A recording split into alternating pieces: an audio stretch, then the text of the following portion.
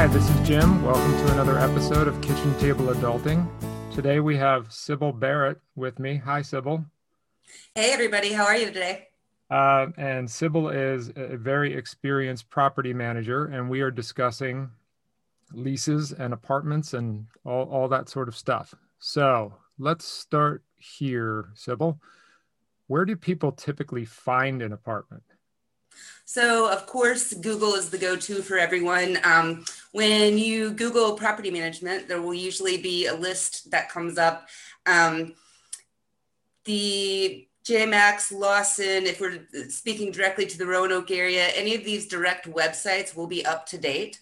Mostly they will syndicate with Zillow, Trulia, HotPads, Apartments.com. Some of those sites don't stay up to date, but you will be able to find everything you need just by Googling property management. Okay. And then also Craigslist might be a lead. And I think some people just are driving around and they say, oh, there's a apartments available sign, and just call the number. And for the benefit of the audience, you can add anything I may have missed. But to me, it seems like apartments fall into basically three categories. The first being directly owner managed. And that's where, maybe a couple buys a house as a rental property and they handle finding the tenant and collecting the rent and all that stuff themselves. And then there's what I would call an on-site office situation here in Virginia. That typically means something like the Cedar Pines apartment complex, which has 200 units and an on-site office. And then the third category is more how I met you, which is a formal property management company that manages properties on behalf of owners. Does that sound right? That's correct, and I'll be happy to elaborate on the differences in a little more detail for you.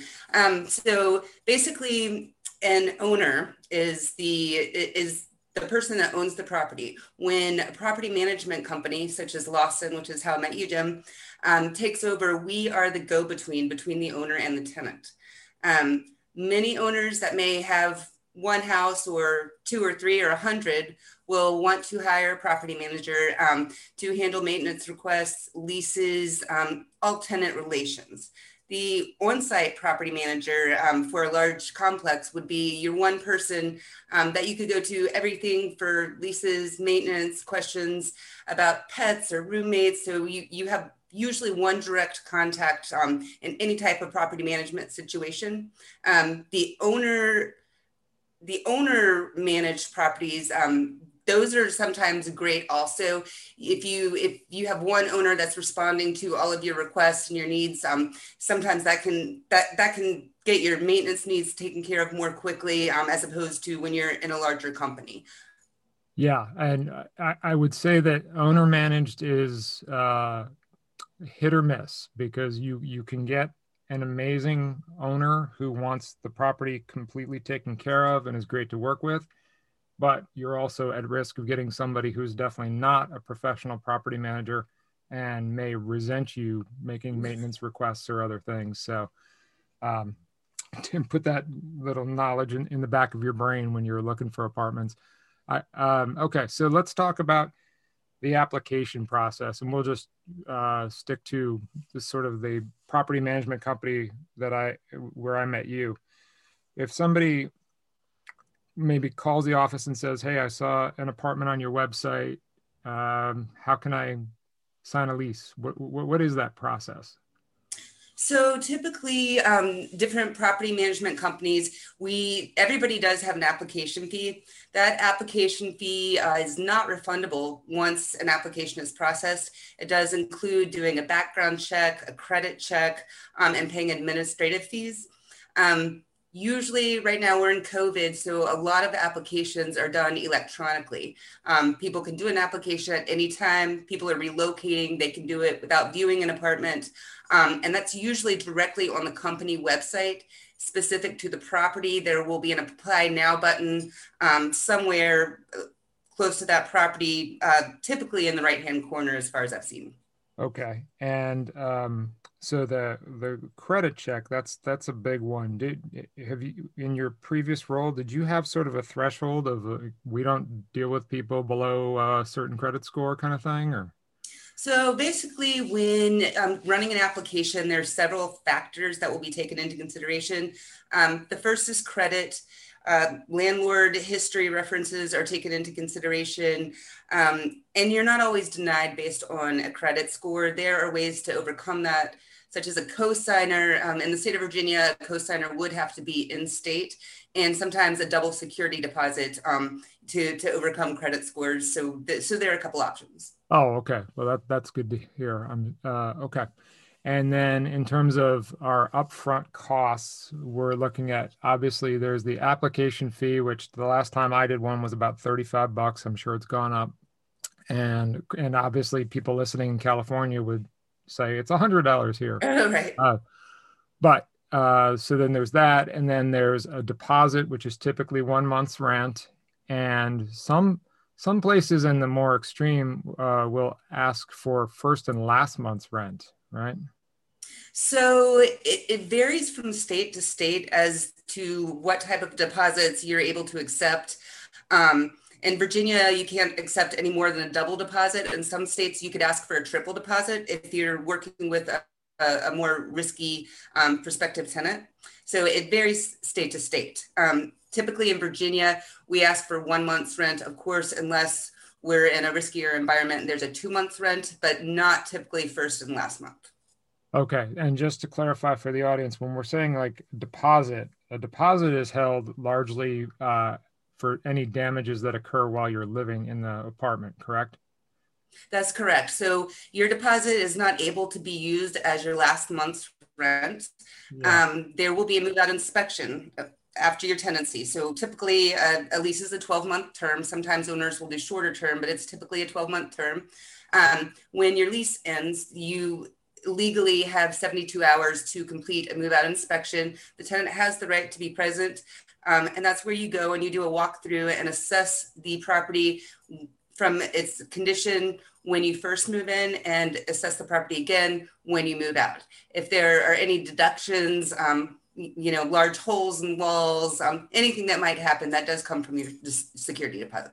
Yes. And I'll give a little advice to the audience here. This is something that I have done, which is, especially since cell phones make it so easy, take a quick walkthrough video when you first get the keys and, record the fact that, yeah, there already was that smudge on the wall or that crack in the ceiling. And obviously you can then alert the property owner or property management company, but that's kind of puts the proof that, no, I didn't do that. And then, obviously there is incidental, I wouldn't even say, damage or what's the term?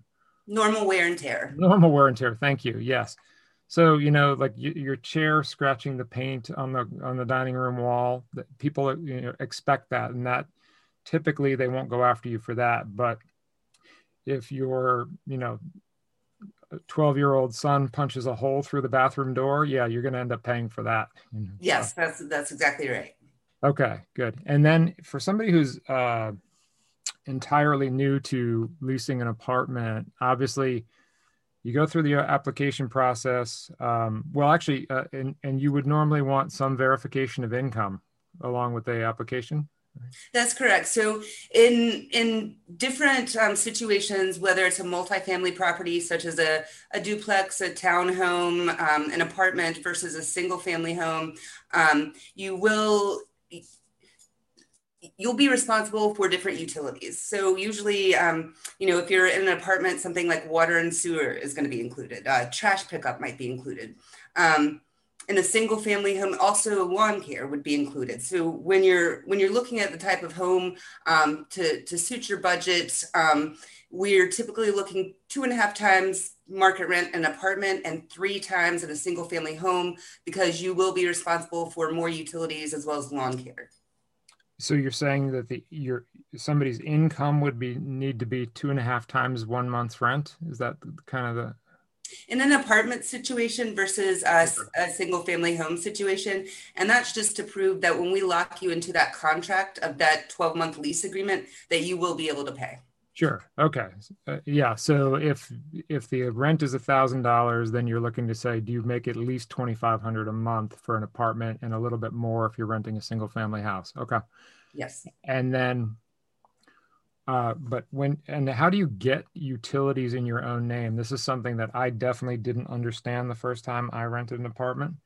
And of course, that was back pre-internet. But what is that? Because um, if you're moving into a space that's recently occupied, it might be the previous tenant who's named on the gas and electric bill, or maybe it's been shifted back to the property management company. So what does somebody do to get those utilities in their name?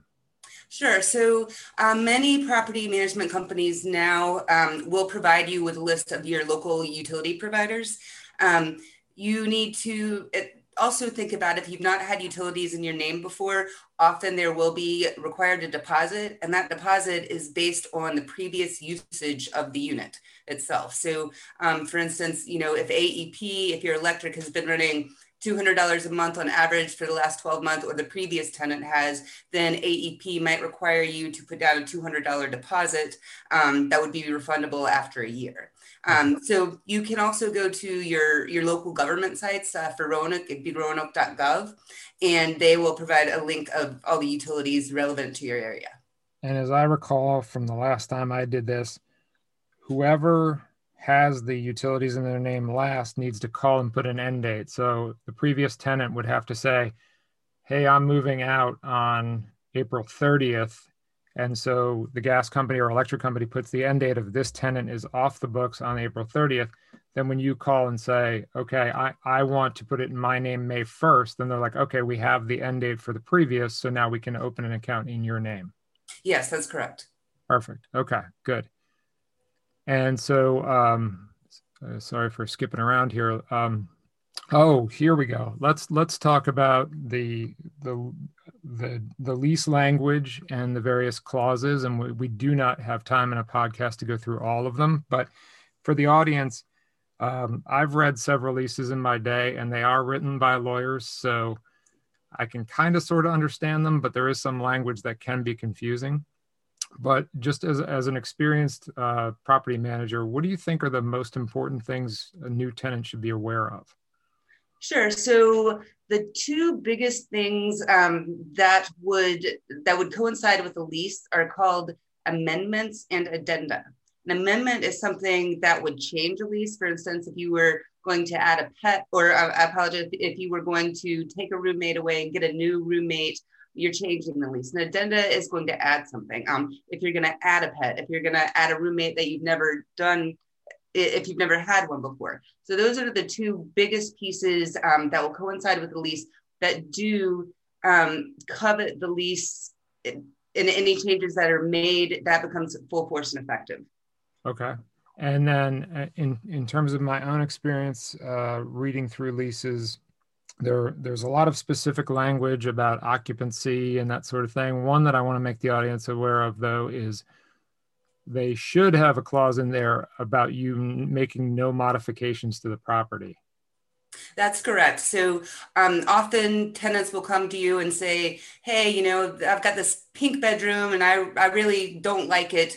And maybe they've rented it with the pink bedroom. They would go to their property manager. The property manager is the go-between between the owner. So I would go to the owner and I would say, hey, so-and-so doesn't like this pink room. Would it be okay if they paint it yellow?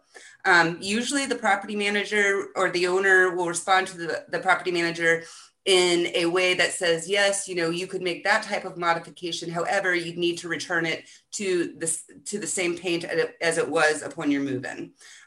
If you ask to put a window in, that might be a no go. Yeah. And I specifically want to call out what I think a young person might be tempted to do. And I'm thinking specifically of a young guy.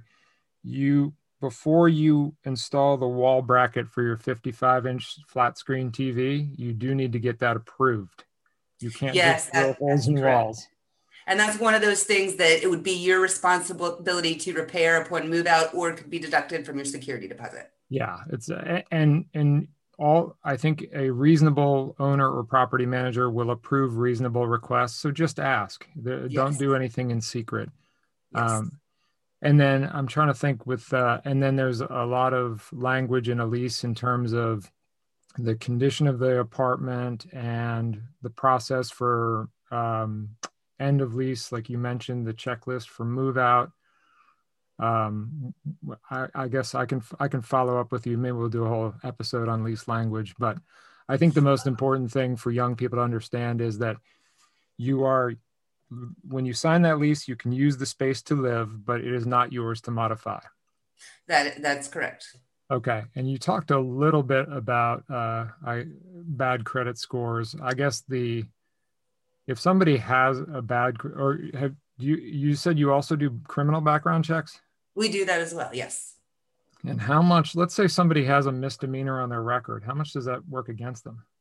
So it depends on the type of misdemeanor, and it depends on how far back. So, minor offenses usually are overlooked. It just is up to the discretion of what the actual charge is. So there's really no way to know. Gotcha. Case by case. Okay. But it's in terms of the application, people should be honest about it because you're going to do the background check and find it. And I would imagine you're quickly dismissed if you've lied and said, absolutely. Okay. So if you have something on your record, own up to it. Yes. Okay. And what should somebody do? Typically, at least in my current lease, rent is due on the 1st of the month and late if you get it in beyond the 5th of the month. But what should you do if you fall behind on rent? Sure. And that's absolutely correct. Rent's due on the 1st of the month. There's a grace period with most property managers and owners to the 5th.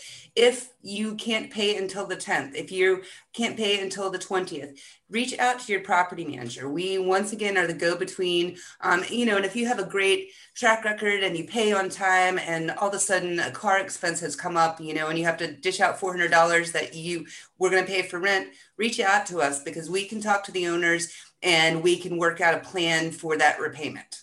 Yeah, I think that communication is very big on that one. Yes, the last thing you want to do is have no communication and let the owner or manager make assumptions because that's when things go bad. Yes. Okay. And you alluded to it before, but let's talk about pets. And now I have, in my adult life, I've never had a pet in a rented property, although I know that typically the lease will require a deposit, sometimes non-refundable. That's correct. So it's very owner specific and it's based on people's experiences. Some owners will allow cats and won't allow dogs. Some will allow dogs and not cats, and some will allow none or both. So some companies will do a refundable deposit. Some will do a non-refundable deposit. However, the monthly pet rent is always charged. So that is not refundable. So you would have that one-time upfront deposit, such as $250. If there are any damages done by your pet, the damages will come out of that $250. If it's refundable, some owners don't refund it at all. They just use it as an accepting that there's going to be an additional wear and tear on the property. Yeah, I mean, having pets in an apartment almost certainly means the owner will have to get a professional carpet cleaner upon move out. So you're probably paying for that. So it is possible that if the rent was $1,000, they might say it's $1,050 because you have a pet. The actual rent goes up. Yes. Okay. Log that one in the cost of having pets, and definitely not declaring a pet would be a breach of your lease. Yes. Okay. Again, something to be honest about up front. And I want to briefly touch on the idea of tenant rights. Not that you're an attorney, but specifically, it's important for young people to understand that the property management company or the owner has the right to enter the apartment, but there's a need to give notice if it's not an emergency, right?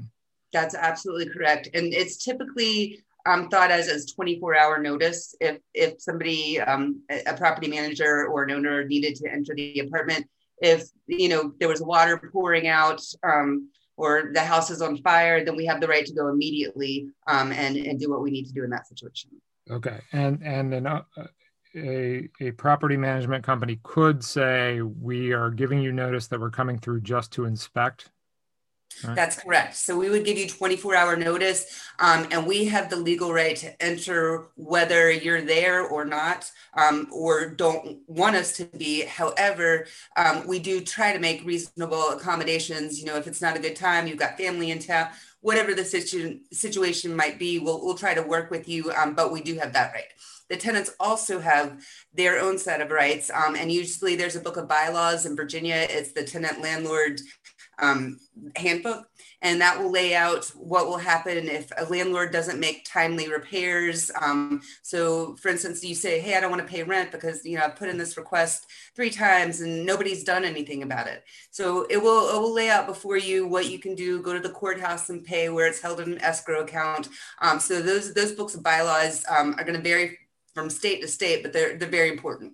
Yes, actually, that is very good to know. You know, ideally, you don't have any sort of hostile rental situation, but sometimes it can happen. But good segue into maintenance. So I know the house that I currently rent, you helped me get the lease started on, and that management company produces basically a one-page document that is still on my refrigerator about maintenance requests and when to call, how to do it.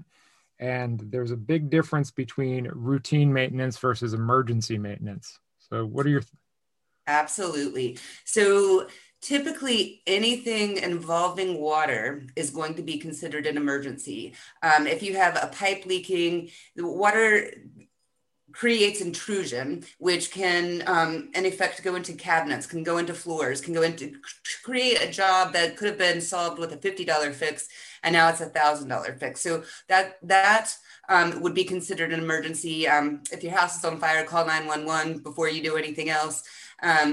If you said, hey, you know, there's a bulb out that I can't reach on the outside of the garage, or my gutters are full and they need cleaning because things are overflowing, maintenance is going to reach out to you and say, hey, you know, we can take care of this on Tuesday between 12 and 3, you know, does that work?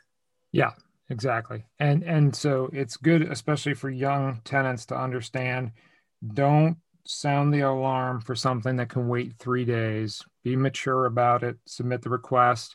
The property management company I deal with right now wants every request submitted online, which is fine. Actually, it makes it kind of easier in a way because the online portal allows you to upload pictures. So Yeah. that can help the maintenance people plan. And it's also important to let people know that if you're renting, like the house I rent, if I call and make a maintenance request, the owner is going to get a bill for that, either from the plumber who came to do the work or from the property management company that sent their guy to, you know, handle the gutters or whatever. And so if it needs to be done, it needs to be done, but you should be conscious of not running up a tab just because you're upset at the property management or whatever, because there is a cost every single time. And if you like where you live and you want your lease to be renewed and, you know, keep the relationship healthy, don't make unnecessary requests.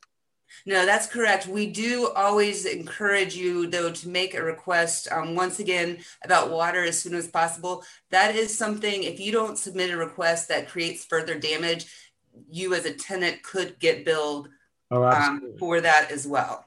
Yeah, if you have any issues with your electrical system, water, and obviously if you have any kind of gas leak or you smell natural gas, for that, you got to call the gas company immediately. Yes. That's a different problem. But yeah, and for people who have just, you know, lived with their parents or maybe just been in military housing or whatever and haven't lived on their own, water will damage everything. It is not your friend when it goes inside where you live. And that does include just a simple drip under the bathroom sink. Don't ignore it. Don't catch it in a cup and dump the cup in the sink or the bathtub.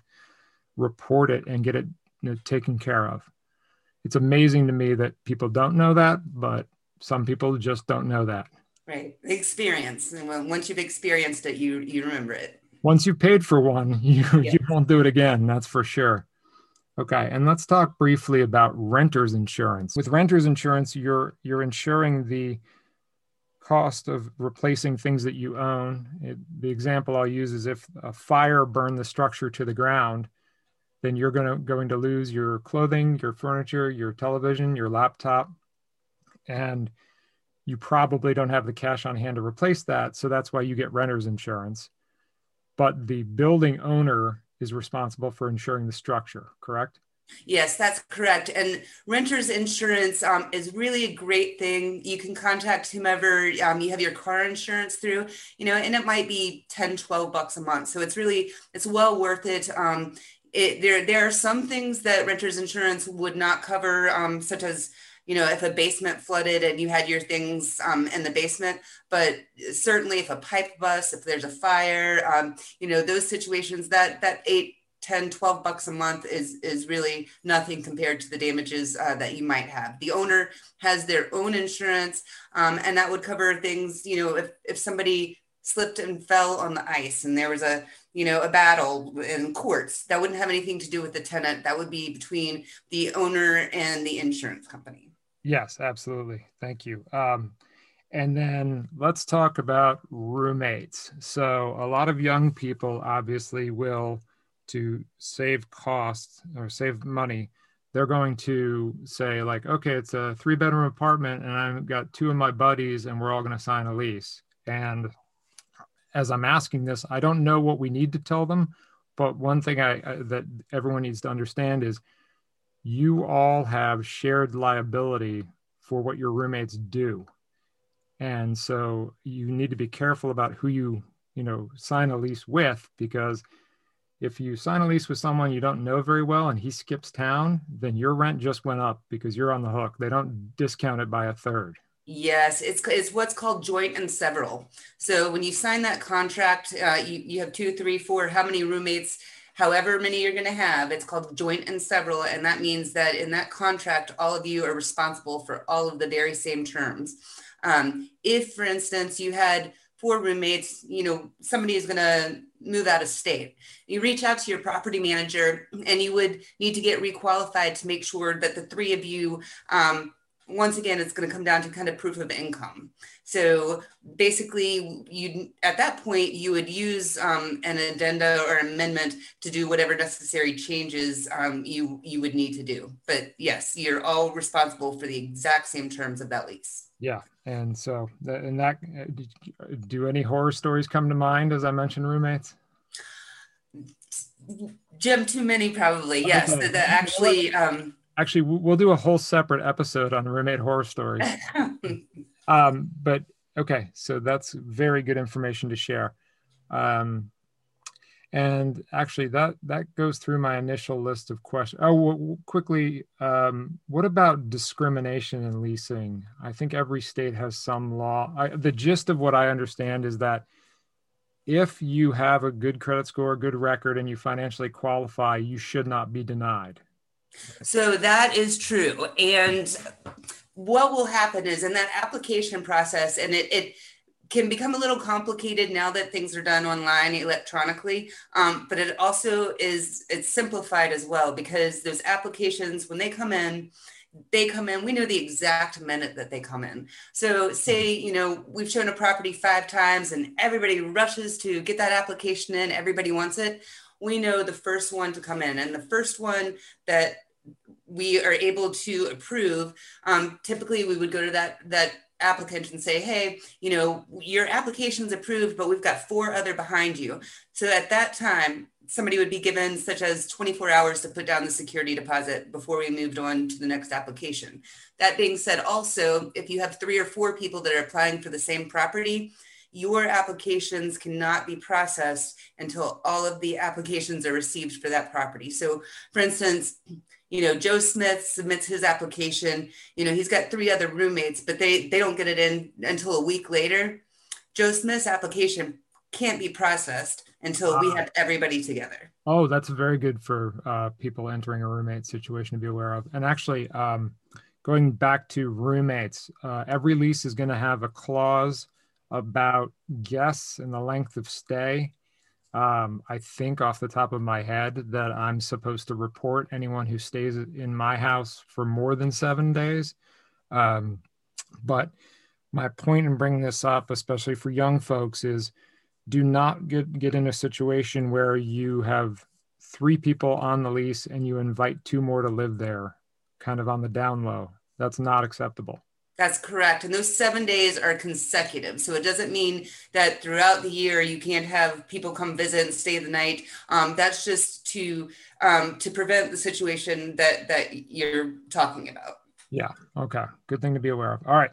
So now we have covered my full set of lease-related questions, but I end every episode by asking my guests one question, which is, again, the show being Kitchen Table Adulting, it's all things pertaining to adult life. So, Sybil, what is something about being an adult that you wish you had figured out before you turned 25? Oh, no.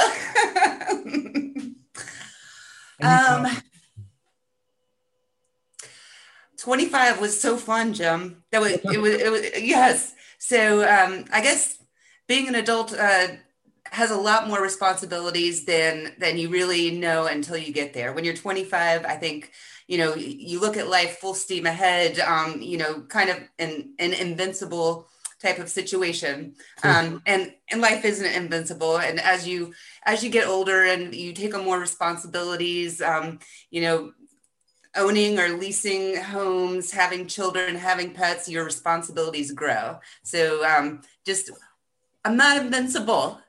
No, you're not. No, yeah. Excellent. Okay.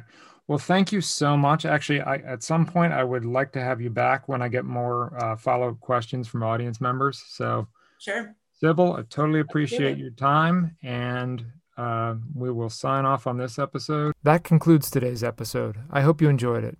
If you have any follow-up questions, you can email me at askjimkta@gmail.com, or for more information, check out kitchentableadulting.com.